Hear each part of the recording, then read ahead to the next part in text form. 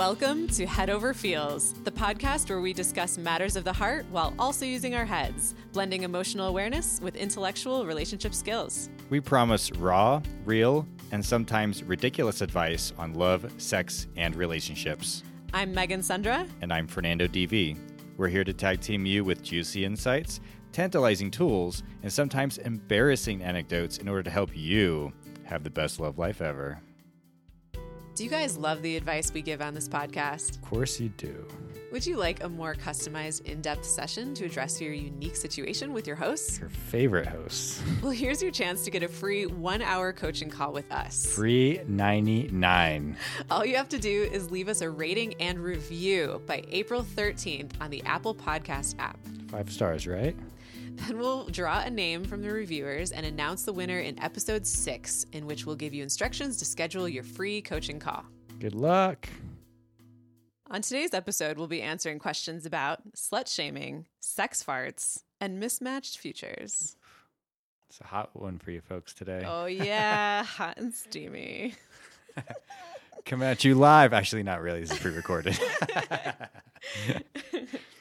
So today's spotlight topic we're going to is demands versus requests. A subtle but very important difference. Yeah. The intentionality, the language makes a huge difference. It really does. I feel like making a request instead of a demand of your partner really respects their autonomy more. This is something that I did not pick up on for many years in my relationships to my detriment and my partner's detriments. But once I did figure it out, I think I was way more conscientious about the way that I spoke about my needs and preferences. And I'm still trying to correct my language into requests. It's a subtle but really important difference. Mm-hmm. Yeah, and I think we're afraid of asking for what we want sometimes. Sometimes it comes off as, even as a request, it can feel like we're asking too much. We may feel too much, or maybe we've been wronged in our childhood with that same kind of dialogue. I think you can look at how your parents talk to you. It tends to be not shitting on you parents, but sometimes it felt like a lot of demands, or they didn't have the language or tools to make it seem like a request. Like, okay, I'm asking you to clean your room, and it's fine if you don't. Just know there will be consequences. There will be timeout or whatever at the end. Yeah. It's not common for parents to give requests instead of demands. I think people believe, as a parent, I'm entitled to tell my kid what to do and expect compliance. And there's a degree of that that's true, for your kid's safety and things like that. But there's another situation where I'm glad not to be a parent because I don't have to deal with that subtlety with children. But in romantic relationships, we all want to be respected as equals and treated as if our free will to comply or deny a request that's made of us to be respected. So I think a lot of people grow up with shame around asking for what they want, like you mentioned, we're afraid, and that there's sometimes guilt in oh yeah, am I asking too much? Or perhaps that has been projected back onto us. If you make a totally reasonable request, we may have been treated as oh, you're asking too much of me by an external person who doesn't receive our requests well. Yeah. So I'm going to dive into just a couple of key points made from this article from the HuffPost. It was by Do You Demand or Do You Request by Margaret Paul. In this article, they talk about what a demand is. So asking for what you want and need in a relationship is important, but it becomes a demand when the other person does not have the right to say no without getting punished in some way by you. Most people don't like to be controlled, so when they know that there will be negative consequences to saying no, they are likely to say yes and then go into resistance. For example, you might say to your partner, I'm very tired tonight. Would you mind doing the dishes? If your partner responds with, I'm wiped out too. Let's leave them and do them tomorrow. And you get upset, saying something like, I can never count on you. Then your answer was your question was a demand. So maybe you can stew in that for a moment, because that's when I hear the demand piece of asking and it being, there's a punishment at the end. Right. So it's you have no, like you said, it's we're respecting someone's autonomy. A demand doesn't give that space. And maybe we're afraid because we don't know how to delineate that. And so our request may sound like a demand, like we want a certain outcome. We're trying to be open about it, but really we have an attachment to the outcome. And so the undesired action, if you will, causes us to be upset. Right. Or we respond very upset in that manner. Yeah. And I think it's important to be aware if you deny a request that your partner makes of you and they respond with anger or blame or shaming you or making grand statements about your, personality, character attacks, things like that, then that's like a signal to you that they're trying to manipulate you, probably subconsciously, into complying with their request. And it's not even a request, it's more of a demand if that's how they're reacting to you. And if you're on the other side of the coin, be aware of how you react when you get a no from someone when you make a request. I think that's a good practice, is like learning to receive a no and to give a healthy request. By being able to get a no, you step out of like people pleasing. Right. Totally guilty of that. Actually just talked about it with my therapist yesterday. And then you also give the opportunity to the other person to like feel safe in the space. Like, oh, like I can decline something and it doesning come with like this passive aggressive statement or a punishment or something that's almost like makes you regret doing anything in the first place. And that doesn't feel good if you're in a relationship where you can't say no to things. That's not really a relationship then. No, not a healthy one. No. I had an issue with a partner about this in the past where he didn't understand the difference between the two.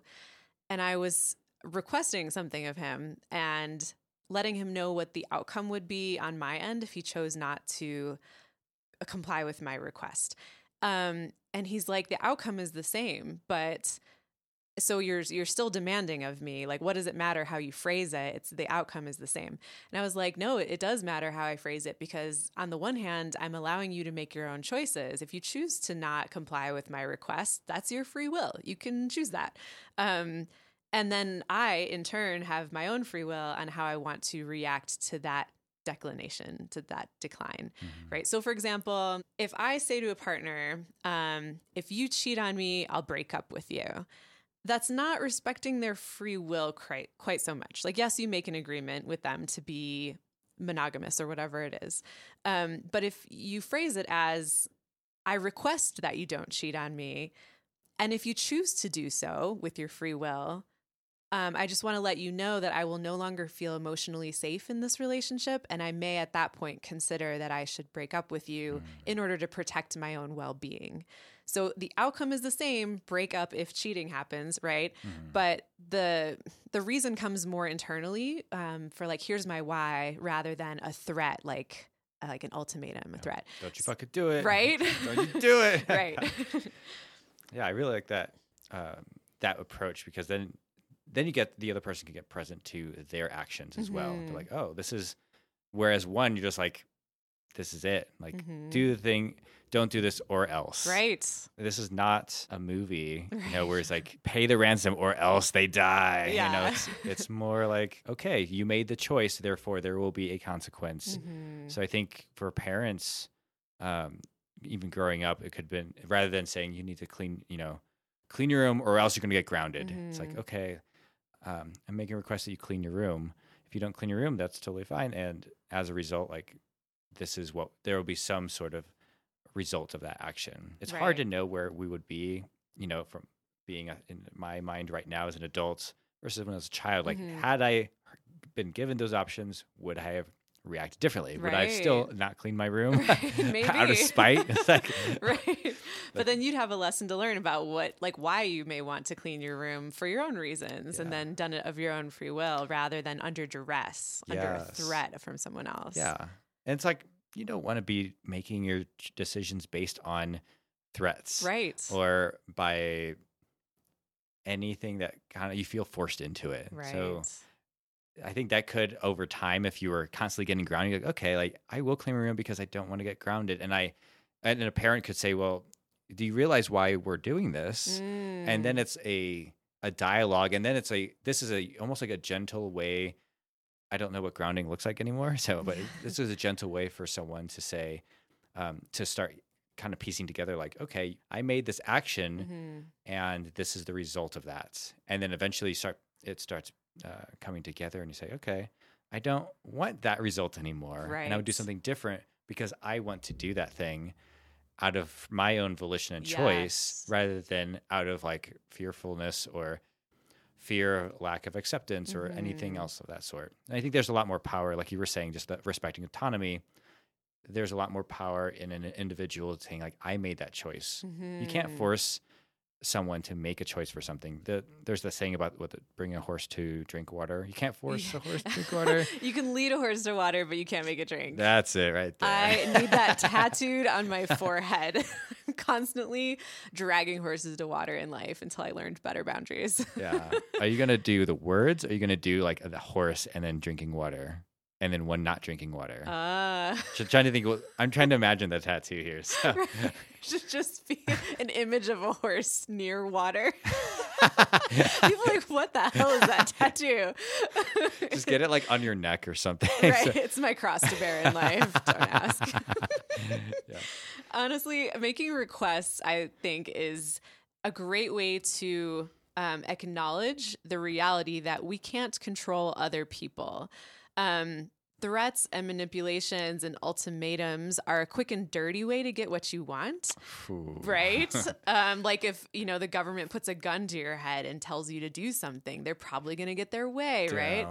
Damn. But is that a respectful relationship? Is that the kind of partnership you want in your romantic life? Like, no, you want to see each other as equals who have the right to accept or decline based on, whatever reasons you have. So acknowledging like, hey, I can't make anyone do anything. I can only tell them what I will do when other people behave in XYZ ways. Yeah. Yeah. On that note, I'm gonna jump into the section about requests to get a little more detail on it. So requests, in the example we gave earlier about the dishwashing, if you responded by saying okay, then the very same question was a request. Okay to saying, I'm tired, can you do dishes? Sometimes it's hard to tell the difference between a request and a demand until you or the other person says no. Then you see what happens. So true. Let's say you had responded by saying, well, okay, but it's really hard for me to leave the kitchen a mess at night. How about you keep me company and we do it together? Your partner might say, sure, but what happens if the response is, no, I don't have the time. I have some things I need to get done tonight before I can go to sleep. Once again, you are faced with either accepting your helplessness over your partner who did not respond positively to your request or getting upset, in which case it again turns into a demand. It's an important exercise to sit with that discomfort. Like if I make a request of my partner and he declines, and let's say I'm upset just for a hot second, I'm just like, oh, I really want him to do the thing I requested, and I'm frustrated. There's an urge, I think it's from my inner child, who wants to lash out and demand what they want, like a toddler. No, I want this. I want my needs met, right? But sitting with that discomfort for just like a few seconds longer really helps me remain mindful and squeeze out a compassionate response, even if I don't wholeheartedly feel chill about it. If I'm like, okay, babe, no worries. We can work on that tomorrow, or whatever the topic is in the moment. It's great to just say that, because in the moment afterwards, you realize like, oh, that diffused all the tension. We just resolved that. And I don't feel upset anymore about it. Yeah. It's great. So like, even if it doesn't feel natural to you right away, just go through those motions knowing that you're working towards the better behavior and the greater good. Mm-hmm. This is a great place to exercise negotiation as well. Yeah. It doesn't have to be, you could find a place to meet in the middle. Like, I really like the example of, would you keep me company? So it's like, oh, that's cute. Like That's so nice. So that's inviting the person. So if you don't want to do the dishes because you're like, I'm just tired, but maybe just sitting in the kitchen and conversing, that could be really nice bonding time together. Or just, or the other options, like, I'm not really feeling it, but I'm happy to do it with you in the morning or something like that. Yeah. And that way, again, respecting autonomy. And just because you're getting a request doesn't mean you have to like say it doesn't have to be a hard yes or no. There is a gray area. There's a bunch of other ways that you can go about exploring possibilities with each other. let it be a dialogue. It doesn't have to be a fight. Absolutely. So one more thing on topic of demands and requests is resistance. When we go into resistance, sometimes we lose our caring. We stop caring. Yes. Yeah. And it's important to note that resistance can be in a response towards you if you're either trying to control the person or control the outcome, which sometimes we are. We just got to like be with that. Yep. Or it has absolutely nothing to do with you. And that's very important.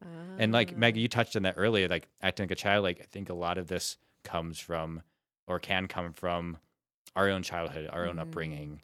Is maybe when we were, like I was mentioning earlier, getting requests for more, it felt like demands from my parents, but it didn't seem like that they knew how to ask it in a way that I had any options. Yeah.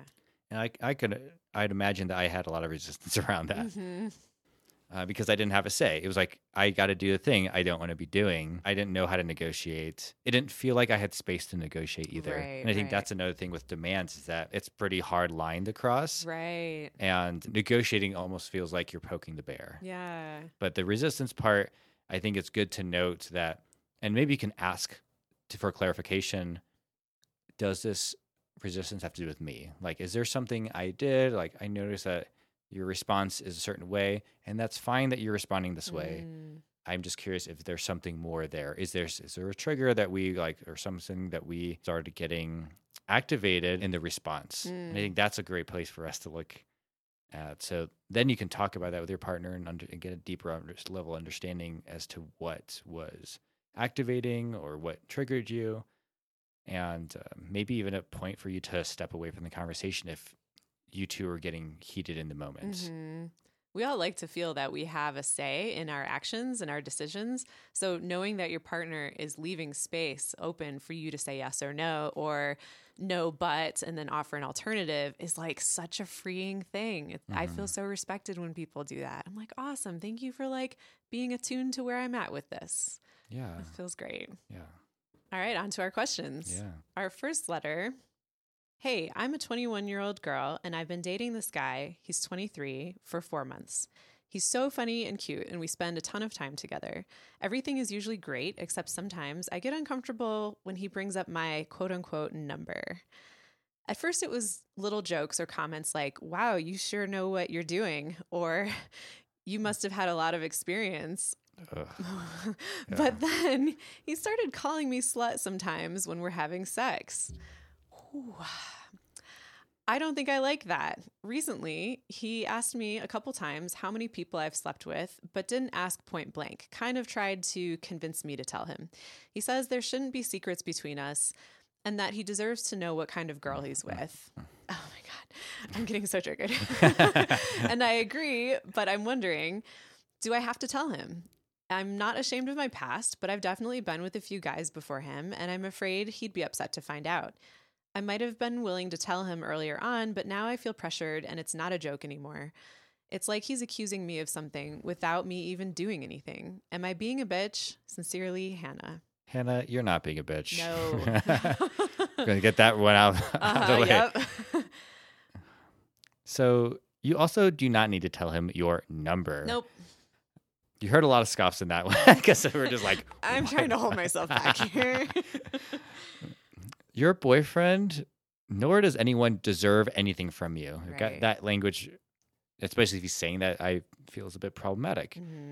It comes with a bit of entitlement. You have a right to share what you are comfortable with or not comfortable with or don't want to share with anyone. And the kind of girl you are is one who has autonomy to do with yourself and your body, with whatever you want, with whoever you want. Yes. And no one is entitled to that information or has a say on that except you. Right. It's nobody's business but your own. Yeah. You can take that number to the grave with you. You don't owe it to anybody. Yeah. There's nothing wrong with the level of like disparagement in experience. And sometimes it's nice to like be with someone you're matching in experience. So I don't know why he's like being so slut shamey. Yeah. Because that's like, these are things to celebrate. We're like, awesome, we're on the same page and we can have a flow with each other. And it's not to say there's wrong to have like a person who's less experienced, but it is nice to be on the same page, in certain ways with people, especially physically. Yeah, he should be grateful that you're doing a great job in Damn bed. right. Why is he shaming you? Oh my God. Honestly, it doesn't matter how many partners anyone has slept with. Nope. As long as they've been safe, sane, and consensual, they're not using anybody, they're not leading anybody on, they're not damaging hearts like a bull in a china shop, just running around, crashing into everything. And as long as nobody's like self-medicating other problems, getting a sex addiction because you can't face some other issue in your life. But yeah, it doesn't matter as long as it's what's right for you and the people who have consented to be with you, right? Yeah, slut it up. Yeah. Life is short, truly. Yeah. We live in a time where we have the freedom to do these things with less judgment than any past time in human history. And I think it's something that's hard to disentangle internally from all the conditioning that we've been taught growing up in a, sex repressive culture. But it's worth doing the work to feel okay about yourself. And it sounds like you feel okay, but he's got a problem with maybe some assumptions he has about what it means to have more partners. I was just telling him that his remarks and insistence to know your number is very uncomfortable for you, and it comes off as very slut-shamey. And it doesn't contribute to you feeling respected in that space. And I think it's worth also even asking him, like, why this is relevant to him. Because the only people in that relationship and that who matter is just the two of you. Yes. And not any of your past partners. He's not an ex yet. So Right? Unless if he keeps this shit up, then he might as well be. Oh, for sure. He probably has some subconscious bias and judgment. And maybe he has some double standards between his expectations for what's acceptable between men or women and how many partners they're quote unquote allowed to have or quote unquote should have in his mind. It's so subjective. Everyone's got a different threshold for what they think is a slutty number. And that just shows that it's all meaningless. It's all totally relative. Yeah. Yeah, it's like the quality of person has 0% to do with the number of people you've been with. Yeah, there's no moral judgments on whether you're a good person or not. Because, I'm sure we can all think of examples of people who have had tons of partners and they're a very kind, loving, compassionate person who does a lot of great things in the world.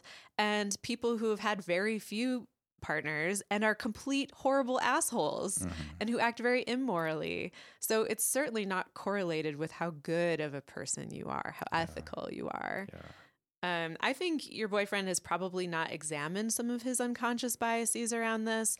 And while it's not your job to hold his hand through that process, he's going to need to, at some point in his life, take a look at what this all means and his tendency to judge people for how much of a slut they've been. Because otherwise he's going to not have a happy sex life and be shaming every partner he comes across who has had more than X number of partners. He's not only being terrible to them, but shooting himself in the foot by just being resigned to never being satisfied. Or how are you going to find the one girl out there who has the right number? Judge people for how good of a partner they are with you in your relationship, how good of a match you are. Yeah. All the other factors that actually mean something. You're right. Ask him his number and yeah, for real. Maybe he's insecure himself. He's maybe he feels inexperienced in all this. That's possible. Think about it until we were talking about it now. Yeah, I didn't either. Yeah, I think he's got to shut that shit down. First off. Also, it's not very sexy to be in that conversation either. No. Just let it, enjoy the moment, enjoy your connection with each other, because unless he wants to enjoy your legacy of exes or whatever, I don't know, he should just be able to be present with the relationship that you two have with each other and enjoy that. Yeah. It's possible to eroticize somebody else's sluttiness or your own sluttiness. Maybe at some point in your life, you may find that you like being called slut, or you find a boyfriend who loves hearing about all the juicy, tantalizing stories you've experienced in your past. Yeah. And that's great and that's hot, but that's also varsity level sharing. Emotional intelligence is required for that a lot. So you know what? If he keeps badgering you about this, if you choose to tell him your number and he shames you, dump that asshole. Yeah. Don't stick around for that kind of slut shaming. There are tons of people in the world who will accept you for who you are and what you've done and not judge you. Yeah. I can't even think of a time where that has come up in a conversation. Has that ever come up for you? Oh, people have asked me my really? Number for sure. Gosh. Not many of them. One was at the end of a one night stand, he just sort of turned to me and asked me how many people I'd been with. And there was a tone to how he said it. Not quite a shaming tone, but I was just why are you asking me? Like, that's not fucking relevant, you know? Yeah. But in the moment, I felt really caught off guard and I just told him, and he didn't react negatively, but it made me wonder, I'm like, was I bad in bed? And that's why he's like, wow, like you must have only had two partners, you know? I hope that wasn't the case. This was a long time ago. Yeah. But yeah, it's always awkward and weird, and I've never liked how it felt. I remember asking a boyfriend when I was like 20 how many he had, because he was like much older than me, and I could tell he was much more experienced, and it made me feel insecure because I was very inexperienced at the time. And when I asked him, he turned right around at me and asked, why do you ask that question? Like, what does it matter? What if I told you this number? What if I told you that number? Why do you feel differently about those numbers? And I was just like, oh, that's a really good response. It flipped a switch for me for sure. Yeah, but that's like such a great response too. Because it wasn't like, well, there was no passive aggressiveness or anything. It was like, no. Why does it matter? Yeah, let it be a dialogue, and you're like, oh shit, let's question my own, conditioning on that. Right, because he was totally self-accepting about his number, but he could tell that I wasn't going to be accepting about it. Yeah, great learning experiences for us. Totally. So wherever you're at in the spectrum of it, like, ask the important questions, and that's not one of them. Right. Yeah. Good luck, Hannah. Don't put up with bullshit. Do whatever you want in life. You have the right. I was going to be like, don't put up with him, but don't put the bullshit. His particular bullshit here. Everyone's partners, I feel like they're going to hate on this podcast because they're just like dog. I mean, it's our opinions. You're welcome to disagree. It's true. We're right. So. I mean, right. Yeah, you can disagree, but we're still right. All we ask of you on this podcast is like, you can take it or leave it, but we request that you at least try it on. Like take into consideration what we're saying, chew on it a little bit, see if it feels right for you. Maybe learn something, maybe not. That's okay. Yeah. And we can be cold and callous towards your partner that may not be acting so much in line. And that's because we're thinking your best interest. Yep. We're like the friend who's going to tell you the shit that you may not be ready to hear, and we're just going to tell it to you. Absolutely. It's out of love. It is out of love, hopefully consensually as well. But yeah, thanks again, Hannah. All right, this next one. This is a bit of an embarrassing situation, and I'm clueless as to how to deal with it. My girlfriend and I, both of us are 32 years old, have been dating for about 9 months now, and things are going so well. She is a supportive and awesome girlfriend, and we have great sexual chemistry. What is the problem then? Farts. I have a tendency to fart while my girlfriend goes down on me and while we have sex. It is so embarrassing. Sometimes I try to hold it in, but I get super uncomfortable doing that for so long, so one kind of slips out here and there. I notice that sometimes my girlfriend doesn't say anything, or she plugs her nose and it kind of throws off the flow of things. She seems to be patient with me at times, and other times she seems really annoyed. And I worry that this bodily thing is affecting our time together. What the hell is a girl to do? Cassie. Oh, Cassie, it sounds like you're being a little shamed for a totally natural bodily function. So, I mean, like, it's totally normal when you're aroused. Some people have tension increase in some muscles and relax in other muscles. And sometimes it's really nice to lay back and enjoy the pleasure, and maybe your butthole relaxes a little and lets out a fart. That is a common and natural thing. And I'm sorry if you're feeling embarrassed about it.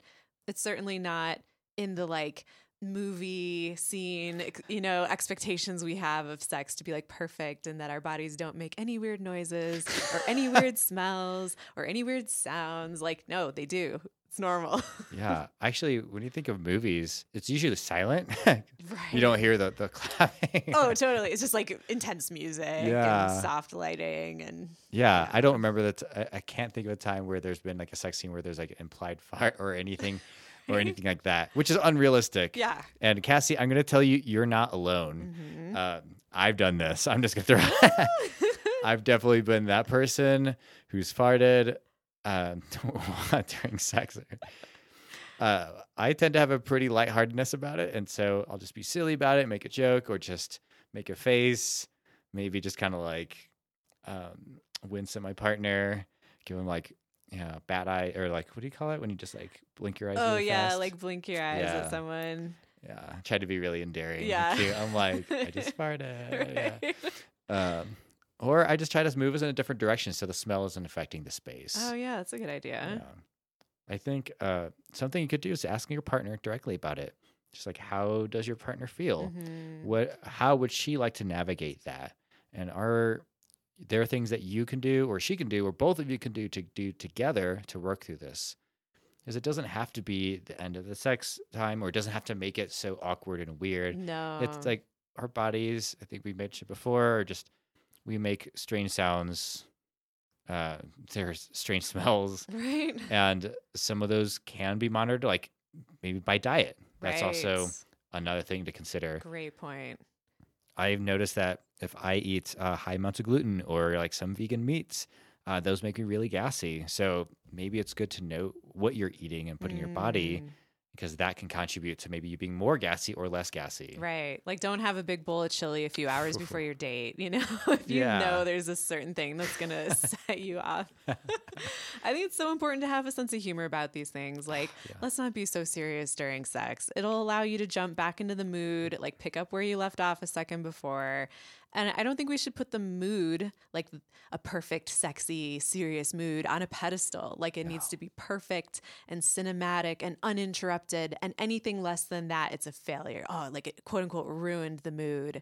Like, that's a great way to like throw a wrench in the machine by just even saying that, let alone having that mindset, right? This prevents you from adapting and going with the flow if you have a mindset of perfection and that anything less than it is unacceptable. Because if something happens, like a fart, or someone falls off the bed, or you have like snot dangling out of your nose because you just exhaled really fast or whatever, like, you got to be able to roll with it. We're all just like slightly evolved monkeys, right? Like, doing our best and just probably looking really weird in the process. And if you like have that acknowledgement and humility in the moment, then like get right back to it. Like, remember why you're doing this. Don't let one little fart like ruin your whole experience. Yeah. I've like fallen out of the shower, almost like cracked my skull on the ground. And all I could do was laugh. You gotta. Yeah. My partner's like, "Are you okay?" It's like, I'm so weird. I'm like laughing. I'm like, and I was like, it's weird. Like, I was terrified because like I didn't realize this. I was going to slip. And it was funny because like while we're having sex, this classic is comedy. Yeah. I think I wish movies would portray more reality when it comes to sex. Because you're right. There is this notion that it has to be the lighting, the ambiance. There's so much significance attached to it, and it makes it so sterile in a way. You know, you can have those moments where it just feels really romantic and you feel really connected and intense, but it's not always going to be this picturesque moment, right? Like, everything happens organically, perfectly. Like, you're the same level of turned on at the same time, and you're both in the mood for the same activities, and that you climax at the same time. Like, it's ridiculous. You know? That shouldn't be idealized. It's great if it happens. If you enjoy it, that's nice. But also, like, leave wide room for all the other unexpected things that are going to happen. I would recommend when you talk to your partner, Cassie, you could say something like, "Babe, let's laugh it off. I know it kind of takes us out of the moment, but I want to relax and let go and enjoy the sensations and just not worry that a fart is going to ruin the moment. But I can't help but farting. Holding it in is probably uncomfortable and takes you out of the moment, right? Yeah. So you got to let your partner know that you don't want her to suffer if her face is like deep in your pussy and you let out a fart because you're just having such a good time. Like, how can we mitigate the discomfort of that for her and for you? I would recommend putting on a fan before you start getting it on. Perfect. Right? Like a box fan, and just move the air in the room in general. Just keep it circulating. A little desk fan on the side of your bed. Light some candles or some incense, kind of cover up any smells that happen. Yeah, that might be a good place to start. That's great. That's such a simple solution too. What I like to do is make it, if you're into the kink thing and like to play the punishment, then I like to do things like that. So when a partner does something like that, I might just like, all right, turn around, and then they get spanked or something. Yeah, so it's like naughty. It's like you farted in my face, how dare you? And dirty girl. But that could be fun. You can like weave it into your story that's going on. Yeah. if you've ever, there's a show that I'm going to recommend for people to watch. It's called Sex Education. Ooh. It's essentially about a kid, and I think it's like all these kids in high school, who ends up being a sexual advice giver, and his mother's also a sex therapist. And I love how they portray sex in that show. It's so freaking relatable, and I love how they approach all these different strange sexual dynamics and things that could be really funny. Like there's one character who's like super popular, and he kind of is an asshole to everyone. He goes to the one kid who's giving sexual advice. He's like, I don't know how to douche. And he's like, I need to know how to douche. And he's like, all right, let me find out. And so he goes to find out how to douche and teach it to, this combination of learning and also relatability of how growing up, sex was so awkward. Right. And I think we forget that even as adults that we came a long way and that our sexual experiences when we were younger and teens were not super glorious. Right. Maybe we over glorify them, but when we look back, like, whoa, I didn't know what I was doing. We're just like, we thought we knew what our body parts did, and we thought that intercourse is the only way to get off. Like there's our minds were just so closed off to like what actually sex could be and what it really is. Yeah. It was just like, oh, this feels good. Let's just do this thing. Right. And keep doing this thing. Yeah. I think it's an act of graciousness towards your partner if you don't overreact if something silly happens, like a fart, Like it's a way to be kind to them, to not like shame them and make a big deal out of it. I mean, if you get farted in the face, it is overwhelming in the moment and probably gross, but I think you can mitigate it pretty quickly. Changing positions, like you mentioned, or even like blowing at it, just like real quick, but not make like a grossed out face, but just move the air out of the way. Go back to what you're doing. Try not to breathe through your nose for the next 10 seconds, Yeah, slap it in the inside of the thighs, like whatever. Yeah. Whatever works. You can both come up with a creative solution, so that way it's just a thing that happens. Yeah, it doesn't have to stop the flow. There's a million other sexy things you can continue to do in the moment. Yeah. Easily. Exactly. All right, good luck with that, Cassie. Yeah, you got this, Cassie. Fart away. Yeah. All right, and our last letter today. I'm a 25-year-old male and struggling to figure out how the future of my relationship will go with my girlfriend, who is 27 years old. Help. I've been dating V, quote unquote, for just over a year, and we rented a place together last month, and things are going great. Lately, V has been telling me that she is wanting to have kids in the next few years and makes little comments here and there about how I would make a great father and would be a quote unquote cute dad. I've told her that I never want kids and feel good about that, and she seems to take it well, but I worry that it's a bigger issue. I don't want her to feel resentment over being denied motherhood by staying with me. Am I silly to worry about this now? Should we just wait and see? She says she'd rather be childless with me than a mother with someone else, but I can't help but feel like this will be an issue eventually. Marcus. Marcus. Thank you for writing, Marcus. I think that's so great and sweet that you're being considerate of your partner, especially this early on. Yeah. And that you'd have very diverging paths when it comes to having kids or not having kids. Right. I mean, you're a year in, and it's good that you're being aware of these things sooner than later. Because that's a harder Band-Aid to rip off once you become way more attached down the road. Yeah. I don't know that you're going to like this advice, but I think this is kind of a hard conversation to have anyway, because this is pretty radical life change. One thing you could do, and this is just a suggestion, so take it as you will or adjust accordingly. Just consider having the conversation and really getting an idea of where she's at with wanting kids. Is this like in the next 3 to 5 years? Is it less than that? Is it like, is she on the short train to, being a parent? Yeah. If she's on the short train, then you should talk about these what other possibilities are there if this is like a relationship you want to continue. But it may also look like that if she's on the short train and you're definitely no, and that's pretty consistent so far and will be consistent even with the relationship going well, it may be best for you to part ways, right? So that she can get the relationship and what she wants, and she can explore motherhood, and then you also explore not being a parent. And I think that's not an easy thing to chew on, but it's also that's reality, right? And I think she may say that she's okay with it now, and you're both clear on these parts. but that could also change too. Like there may be a few years in, and that desire may be growing really intensely, and that could cause a lot more like rifting in your relationship because you're not there. And that's something, and for some people, that's really important for them to like have that experience. And I can relate to you because I do not want children myself.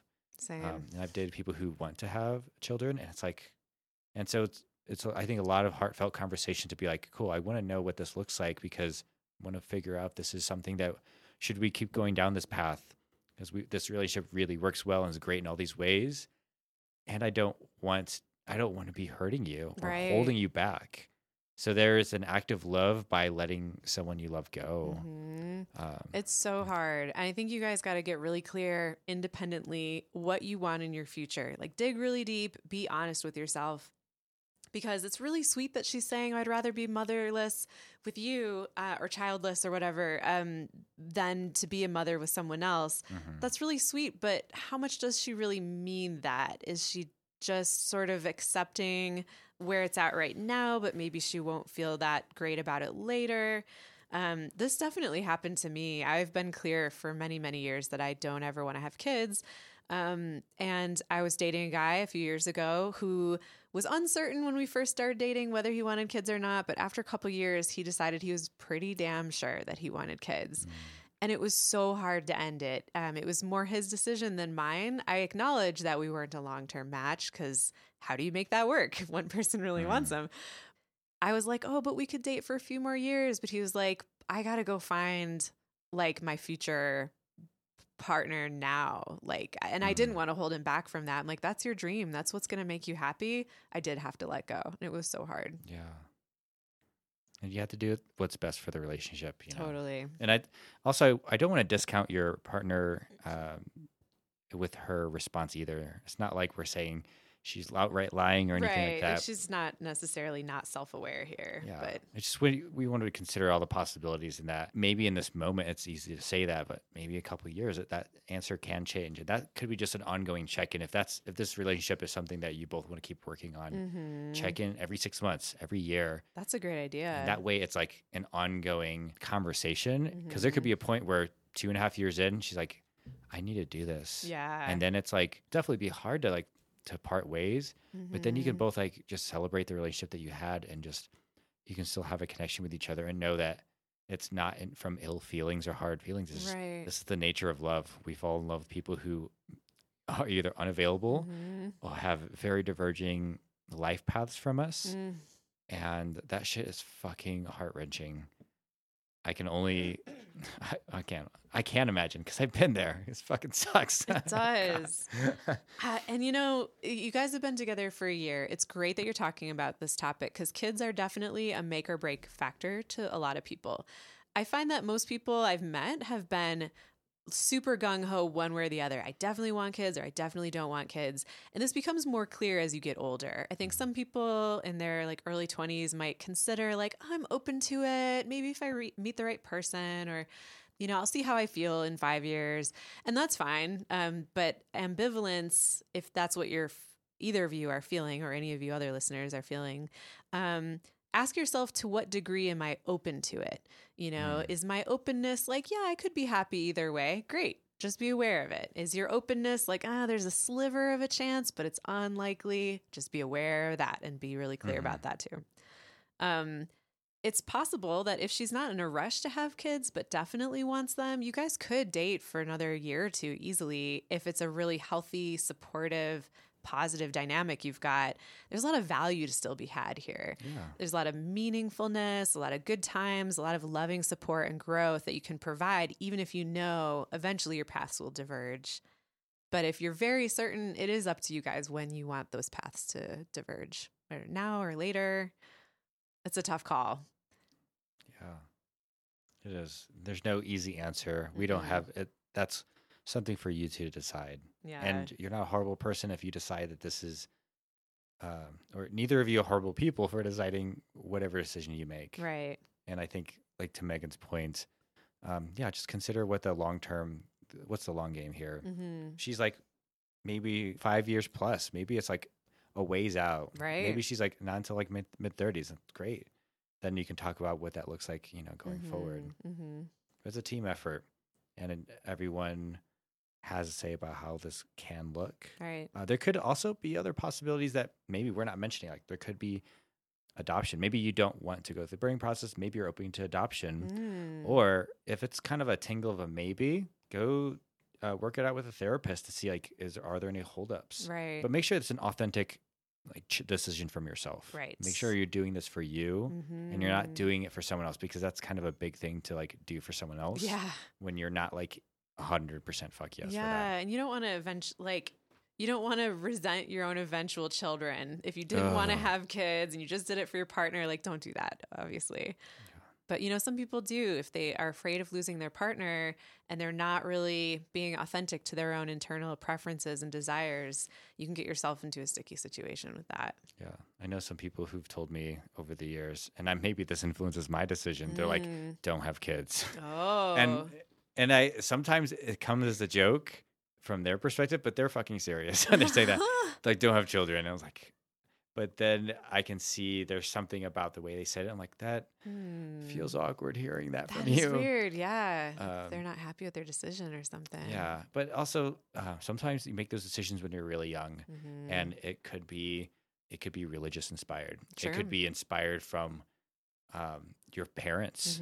I know a lot of parents really want to have grandchildren. There's a lot of pressure there from society as well. Yeah. So there's all these external pressures, and I can understand if you give into it. You're not a horrible person. It's just life's hard, and we already have enough shit to deal with. So just try to parse through. If you're unsure, take time to parse through that so you can be absolutely clear without a shadow of a doubt. And if you're feeling you're really enmeshed with the partner, you're like, well, I could, but I don't really want this. Take steps back and really work on that. Yeah. And that gets super crystal clear on yourself. Like Megan said, you don't want to have resentment towards your kids or your partner. Or each other, yeah. Just requires a lot of self-awareness here. You guys have some communicating to do about it, but we wish you the best of luck. Yeah.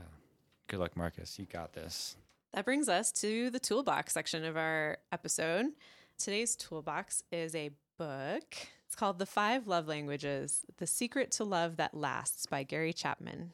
So I read this book earlier this past summer, and I liked it a lot. I think I like the concept it teaches more than I liked the book itself, but it's not bad. I think it's broadly relatable to most people. So I think you can come to this book at any point in your self-awareness journey and learn something. But this is an incredibly useful lens through which to see yourself and your partner and the ways that you want to give and receive love. Yes. Yes. And so we're going to touch on what are the love languages. The first, or one of the love languages is words of affirmation. If this is your love language, you feel most cared for when your partner is open and expressive in telling you how much or how wonderful they think of you are and how much they appreciate you, etc. Another is acts of service. So if your partner offering to watch the kids so you can go to the gym or relieving you of some other task gets your heart going, this is your love language. Like doing the dishes for doing you. Dishes. That's changing the oil in your car. Yeah, just doing things for you. This is the one I like to do a lot. I love cleaning and cleaning dishes. I'm one of those fucking freaks that do that. And it brings me great joy to be able to help, to offer help with others. Next one is affection. It's like physical affection. My favorite. So yeah, it's one of my favorites as well. Pet me. Yeah. So exactly what do you think is petting, physical touch, kissing, cuddling, sexual intimacy, hugs, cuddling, totally, all the good stuff, all the good yummy stuff. What fuels life. The next is quality time. So it's just time spent together. Intentional time. Yeah. Not like you just happen to be in the same room. Yeah, I'm talking. It's like we're spending time together. We're engaged. We're fully present. We're doing things. No matter how trivial it can be, it's still we're choosing to be here with each other. Yeah. And the last one is gift giving. So just giving a gift for someone to make them feel appreciated. Big or small. Yeah. Gifts can be little handmade items or, oh, I just saw this and thought of you while I was at the farmer's market or whatever. They don't have to be your big romantic gestures of diamonds or roses or anything cliche necessarily. It can be little things for sure. I didn't think about this until we talked about it earlier. It seems like there's a difference with the love languages that we like to give and the ones we like to receive. Mhm. And I realized that I enjoy receiving gifts, but I don't give gifts a lot. Interesting. I like acts of service for others, but I don't like receiving it as much. It is nice. I'm like, cool, if someone does something for me, it's nice, but physical touch is like what I love to receive the most, and words of affirmation and quality time. Those three are like, it feels like one just jumbled mess. And Yeah. if people are willing to spend time with me and they're willing to be and share sweet words, what they think of me, what they're thinking of me, and physical touch in all the various forms, like that's like what rejuvenates me. I actually really do enjoy when people give me gifts as well. Those other ones take higher priority. Acts of service, it's nice. I guess maybe I just don't know because I don't. I'm so used to, I enjoy delivering like acts of service. So cleaning is a big one that I like to do for partners, or just doing things to help other people out in various ways. Yeah. I also enjoy like intentional times, a way I like to show love, affection, and care or appreciation for another person. So there's a quiz you can take, listeners, to find out your love languages. Most people appreciate a little something from all 5 categories, but we tend to have one or two that we gravitate towards the most. So a quiz will be a great way to discover that about yourself. So you can find that online and have your partner take it too. And that helps clarify how you can help make your partner feel more loved and how they can do the same for you. I like the idea of there's a metaphor that the author makes in the book about your love tank. So if you imagine that we have a metaphorical internal fuel tank, basically, and when it's running low, we're feeling ragged, we're feeling disconnected, we're feeling lonely, whatever it is, we want from our partner for them to put a little love in the love tank. And once they know the form of love that you want, then they can more effectively fill up your love tank. I imagined a twist on this metaphor after reading the book. I was like, what if we all have like 5 love tanks in us, one for each category? Because sometimes I'm not in the mood for words of affirmation. They're nice, but like, let's say that love tank is pretty full, but I haven't been touched in a while. I want some good quality cuddles.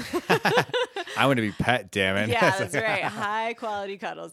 And communicating that to your partner helps them really hone in on which tank of yours is low.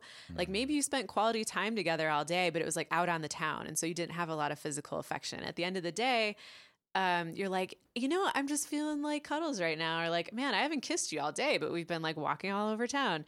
So kind of being aware that there might be some differences in what you need in any given moment is a great way to help you communicate those needs. Yeah. I can relate to that last example. Yeah. Like if there's times we're so busy and just like, oh, this feels like the first time we've like cuddled all day. Right? What the hell's going on? Right. Yeah.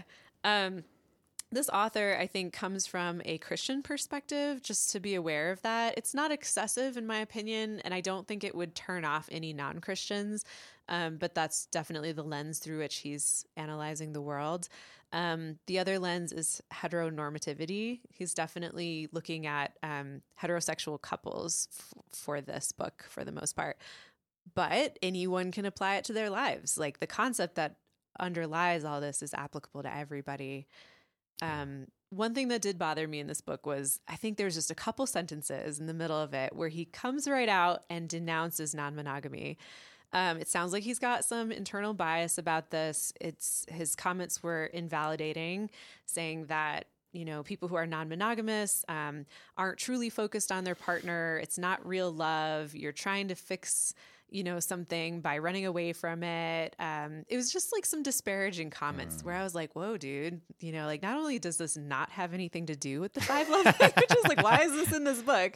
But also invalidates a good percentage of people who might be reading it. Right. So go ahead and ignore that. If that doesn't feel right to you, I think we should live and let live and acknowledge that many different formats of relationships are perfectly healthy. Absolutely. Yeah.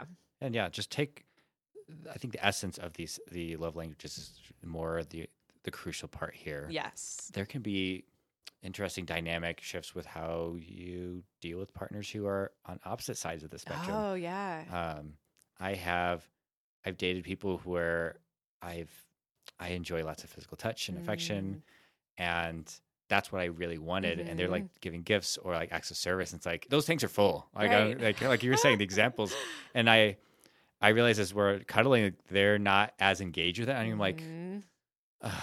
like, I Oh. think I'm getting like, and I actually pause. I'm like, hey, do you know what your love languages are? Right. Oh my And I God. asked them because I realized, oh, we're like on different sides of the spectrum on it. Wow. And that it does, at least in my experience, it does add some challenges. You Sure. know, it's nice to be on the same page with the love languages because then you can give and receive, or just have a way to compliment each other whenever Mhm. those needs are not getting met, or just ask for it and then you can receive it in the best way possible, rather Mhm. than like you ask for a thing and they're like, I don't really do that, and that's the thing you really want, and it's like they'll do their best effort, but their best Mhm. effort's like not that great. Knowing this stuff has really made me more conscientious and not take as personally when my partner doesn't want to reciprocate the type of love language I'm in the mood for. For example, if I'm feeling very physically affectionate and I'm just like touching, cuddling, tickling, scratching their scalp, whatever, and I realize my partner's not reciprocating any of it and maybe looks a little uncomfortable after a few minutes, I'm like, oh man, they're not in the mood to do this love language, even though that's what I want to give and receive in this moment. It's reminded me like, okay, rewind a second, be compassionate, and maybe ask like, hey, what are you in the mood for right now? Or like, is this too much stimulation? Or am I like going overboard for your body right now? And if they're like, yeah, I'm just, anxious about what I have to do today and I just don't feel connected with cuddling, then it's a reminder for me to be like, okay, like how else can I show my love? Because it's not a rejection of me in that moment if I look at it through a different lens. Like, oh, maybe I'll bring him lunch while he's working, or like make sure he's hydrated today, or like other little things, as I know acts of service is his thing. So if you can like jump tracks basically onto a different love language, you can still have connection. Connection doesn't have to just stop happening because your specific love language in that moment isn't what's on the menu, right? Yeah, it's a Yeah. la carte. And I, Yeah. when I think of your example of like the 5 tanks, and in my experience, it's like, yeah, I think that there are maybe even different, like you said, different times that we want certain things. And it's like, oh, that totally makes So sense. true. Because there's times where physical affection isn't working for them. And this is just like with the requests and demands Ooh, conversation. yes. It's like, this is all Tying it back in. yeah, circling back. Yeah. um, we want to make sure that we're asking people to make sure we get their experience. Right. Because it's easy to assume it's us or that we're doing Mm. something wrong, and we could be. Yeah, right. But it's also good to know whether we are or aren't, especially if you relate to being very anxious and you're like, is it me? Am I doing something wrong? Am I Mm. whatever? If you're finding yourself in that self talk, or you're finding yourself in your head and not really present, I know that asking for me helps get out of that. Say, hey, I know you usually like this, but this is not what you're not seeming to receive it well. What do you need right now? Is there anything that I'm doing that you're not feeling comfortable with? And so it's like, there's nothing about you. This is where I'm at. And so then it's like, cool, out of my head, I can be present to like what their need is and then meet them there. Or if I can't give that, there's times where I've been asked, and believe it or not, I've turned down cleaning dishes. And that's, and if you know me, this is actually really fucking hard. Oh. So, but that's like, yeah, I'm just tired. I don't have the energy to, or I'm just emotionally drained, or whatever the case is. Mm. And there are times where I don't want to give that, and I just want to receive or something. So true. So just be present to that. And it's like with everything that we've been going over in the podcast, like communication and really understanding where your partner's coming from will make a huge contribution to you two being connected and not operating on 2 different like levels. Mm-hmm. Right. And I think we all want our gift of love to be received. And it's easy to feel rejected and hurt when it's not being received. Like, oh, I want to touch you because I want to deliver you this gift. This is my love. But then when you understand there are different love languages and maybe your partner needs a different one in that moment, you can realize like, oh, I can still give my gift. It just needs to be delivered in a different vehicle. Yeah. Different type of way to deliver that same feeling of love and appreciation and connection. So it's actually a great thing to realize that we can pick all these different methods. We're not just confined to the one we initially thought of in the moment. Yeah. So If you're stuck, ask them. Ask them what they want. Totally. Yeah. There's so many options. So go take the quiz, find out what your love languages are, and then make everyone else take the quiz. Yeah, make sure, yes. Don't stop talking about it to them until they take the quiz. Yeah. It's so Ask useful. the partners. Put it on your Tinder profile. Yeah. We're going to suggest everything. Put it on your Tinder profile. You can be that really woke Tinder You'll date. look so enlightened. Right? That's it for today's episode. Thanks for tuning in. To submit your question, go to our website, headoverfeelspod.com. Also, follow us on Facebook and Instagram at headoverfeelspod. Please subscribe, give us a 5-star rating, and review in your podcast app of choice. See you next week.